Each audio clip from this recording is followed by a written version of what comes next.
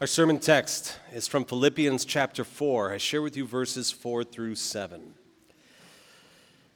Rejoice in the Lord always. I will say it again, rejoice. Let your gentleness be known to everyone. The Lord is near.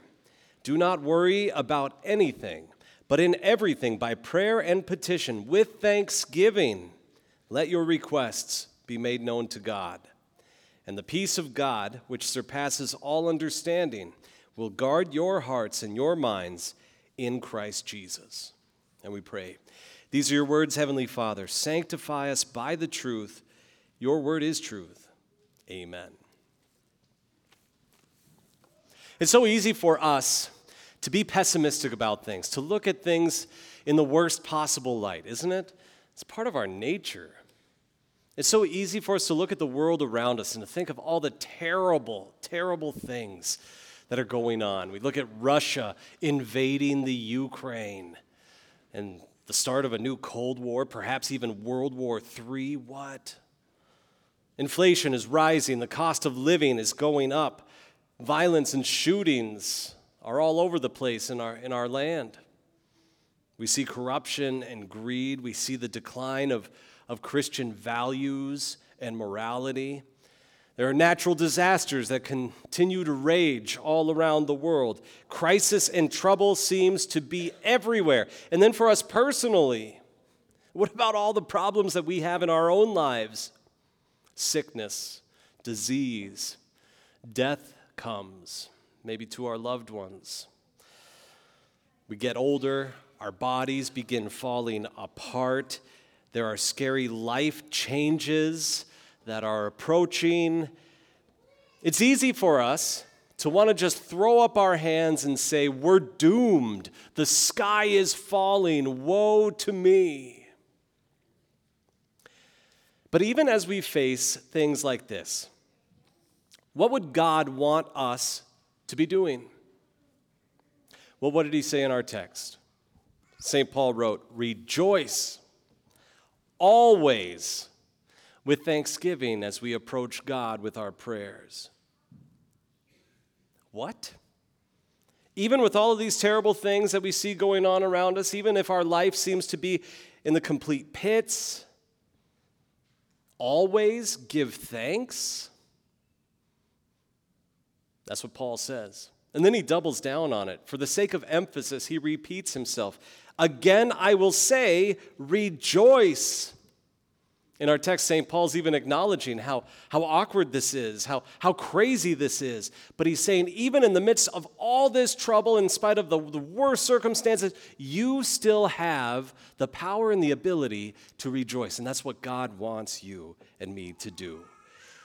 St. Paul has the audacity to tell us that we should not worry about these troubles that we face in our lives. He says, be anxious for nothing, but with thanksgiving approach God.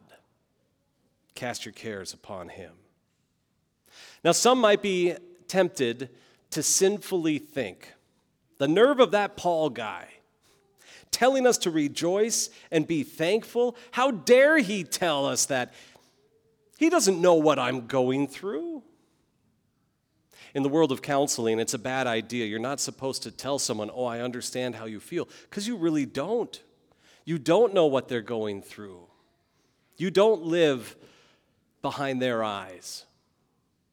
But when St. Paul speaks these words, and he's telling us that in spite of the trouble that we face, whatever it is in life, he's telling us that he does understand, and that we still have every reason to rejoice. St. Paul, he certainly faced all sorts of troubles and difficulties in his life. I especially appreciate how in 2 Corinthians chapter 11, Paul lists off everything that he had to deal with in his ministry. We think that things are going wrong for us in our lives at times. Well, here's what Paul says. He says, I've worked hard. I've been in prisons. I've been whipped. I've been close to death many times. 5 times I received from the Jews the 40 lashes minus 1. 3 times beaten with rods. 1 time I was stoned. 3 times I was shipwrecked. I've spent a day and a night on the open sea. I have been often in I have often been on journeys in danger from rivers, in danger from robbers, in danger from my own people, in danger from Gentiles, in danger in the city, in danger in the wilderness, in danger on the sea, in danger among false brothers. I've worked hard and struggled many sleepless nights. I've been hungry and thirsty. I've gone without food many times. I've been cold and lacked clothing. And beside those external matters, there's the daily pressure on me of my concern for all the churches. Do we want to compare battle scars with St. Paul? I don't think any of our experiences that we've gone through, not even as we dealt with a global pandemic in recent history, would stand up to what St. Paul went through. In fact, even as he was writing the very words of our text, as he was writing to the Philippians, as he was doubling down on this talk of rejoicing and being thankful, and in fact, that was a reoccurring theme throughout this epistle that he wrote to the Philippians. It's known as the Epistle of Joy. And yet, while he was writing this, Paul was under arrest. He was sitting in a Roman prison awaiting his trial before Caesar. Think of how anxious that would be for you and me to be in that position. We're awaiting trial to stand before the most powerful person on earth who could very easily end our lives right there if he didn't like us or what we would have to say. It was a situation that could have resulted in more persecution for Paul or hardship, even his death. But what kind of attitude does Paul express here in these words? And what kind of attitude does he encourage among the Philippian Christians and really to all generations of Christians? In the midst of troubling things, we who know Jesus Christ, he says, have every reason to rejoice. Rejoice always. In everything, give thanks. As we face hard times, as you and I face difficult circumstances in our lives, our hearts are tempted to be, and we are overwhelmed with complaints. We complain against God. We are filled with worries. We let these fears get the better of us. But here in our text, and on this Thanksgiving, I want to encourage you with the words of St. Paul, who can really relate to us. And he reminds us that in spite of all these distressing, awful, troublesome things that you and I face in our lives, we really can rejoice. We can be thankful. After all, as St. Paul points out in our text, how comforting is it to know that the Lord is at hand.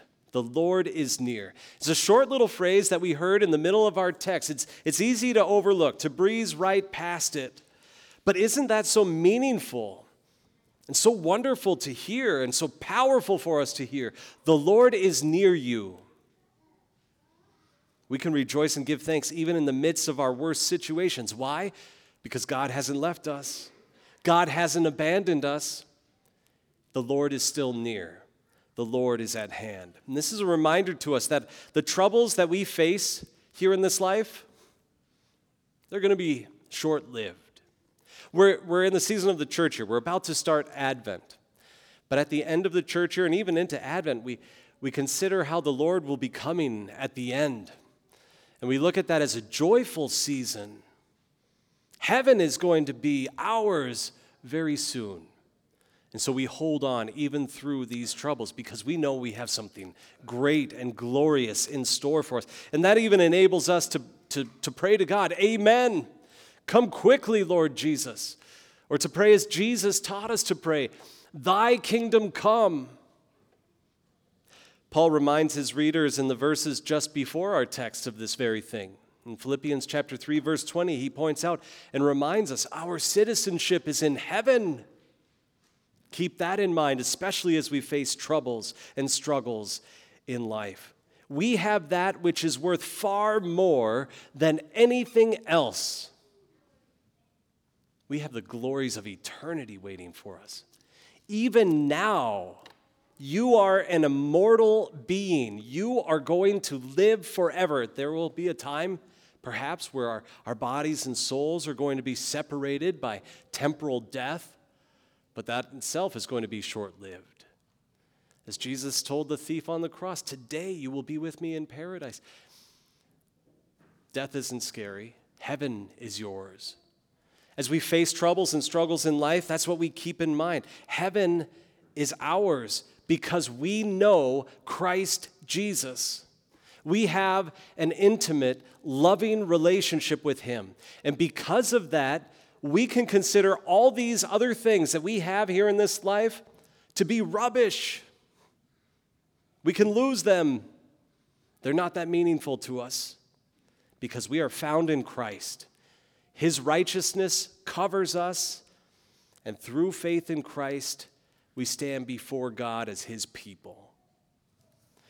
The righteousness that our Savior Jesus earned with his holy, perfect life, it belongs to those who have faith in him. Give thanks to God for this. You stand before God not covered in the filth of sin. Our sins have been removed from us, and in place of them, we're covered in the perfect righteousness of Jesus. Meanwhile, all of our sins have been cast to the cross. We take them, and with repentant hearts, we turn to Jesus and say, please take these off of me. And he says, put them upon me. He bears them upon his shoulders, and he pays the price for them in full as he gives up his life on Golgotha. And you and I, we have confidence and we have assurance that we do, in fact, now stand before God and that he's with us through every problem, through every trouble, through every hardship, because we possess peace with God. We are his beloved children. And that's proved to us as we look and see the open and empty tomb of our Savior, and we hear the proclamation, he's not here. He's risen. He has won for you absolutely the forgiveness of your sins. In light of this, in light of the gospel message, what do you and I have to worry about? What can we be anxious about? Instead, in light of that message, you and I have every reason to be rejoicing always, to be thankful. The Lord is at hand. And what else is great about that little phrase, the Lord is at hand? It's in the present tense. So it's not just that heaven is going to be ours soon, but even here and now, as you wrestle with whatever problem or trouble you have in life, God promises to be right there with you through it. In fact, he's even doubled down on his promise, and he says, watch this. I'm going to work this trouble for you so that it actually is good for you. How cool is that?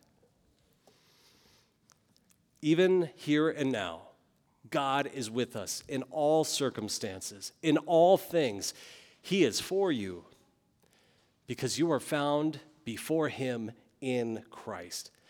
And so, God's promised you and me, wherever two or three, even two or three are gathered in my name, there I am in the midst of them. Jesus, right before he ascended into heaven, I will be with you always, even to the very end of the age. Or in Hebrews 13, never will I leave you, never will I forsake you. What comfort this brings us. What a reason to be thankful. God is by our side through everything. And what else is neat is that we don't have to go searching for him. We're not playing hide and seek with God. God tells us exactly where we can find him. In fact, that's why we gather here in this place. Because he says you can find me in my word when it's proclaimed to you, or even when you at home open up the scriptures and read the message. We come here because it's God himself speaking through these words that your pastor shares with you, that we hear in scripture, the words of the absolution. Be of good cheer, your sins, they are forgiven you. God says you need comfort, you need strength, you need encouragement with the troubles that you are facing in this world. Return to the font, the water of life that I placed upon your head. I made a promise to you there that I would be for you and with you, that I will continue to wash your sins away. What comfort and strength that gives us.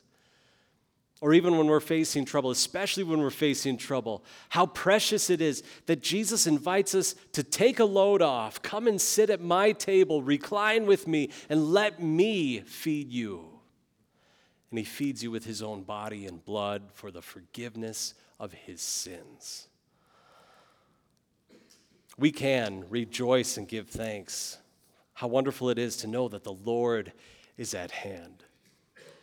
Our text also points out another reason why we can give thanks to God and rejoice, especially when we're facing trouble and hardship. And to put it into football terms, I think many of you will probably be watching football tomorrow. We get to punt. Normally, punting in football isn't a good thing. But for you and I, when we're facing hardship, when we're facing trouble, you get to punt it off to God. Let him take care of it. Take these troubles, as St. Paul says, any anxiety, any worry, with thanksgiving, go to God, present your requests before him. And then you and I, we get to stand back with the cool confidence of knowing that God's fighting for us, that God's promised to be taking care of our problems for us, that he's going to continue to do as he did for those Old Testament people that we heard about in our Old Testament lesson. He's going to continue to do as Jesus promised, clothe us, feed us. He's going to take care of these things. Punt him off to him in prayer. How awesome is that? Rejoice in the Lord always. With thanksgiving, turn to God. This is what we do. In the midst of any trouble or hardship or difficulty or struggle we might find in our life, we still have every reason to give thanks because God is here for us. We stand at peace with him. What a precious thing to remember. In fact, the history of our American holiday of Thanksgiving, it really goes to reflect this whole thing. Of course, you know the history with the Pilgrims and all the struggles and troubles that the people had as they were coming to the new land and the death and disease and hardship that they faced. And yet they took time to gather and to acknowledge before Almighty God, you're the one that continues to be for us, Lord. Or even again, as the history progresses, George Washington, also shortly after the American Revolution and the Continental Congress, they determined that we should have a national day of thanksgiving where we turn and thank God that in spite of the troubles and struggles and sacrifices that we as a nation had to make, God is still here with his blessing. Or then when this national holiday was made permanent, it was by Abraham Lincoln, shortly after the Battle of Gettysburg, in the middle of the Civil War. Think of the horrors that our nation was facing at that time. And yet Abe Lincoln, he said, we need to turn to the Lord and acknowledge how good he has been to us. We can rely upon him. And that's what we continue to do still. God and his mercies are still with us. So, dear friends, rejoice always. Give thanks because the Lord is near to you. And then, as St. Paul points out at the very end of our text, the peace of God, which surpasses all understanding, will guard your hearts and your minds through Christ Jesus. Amen.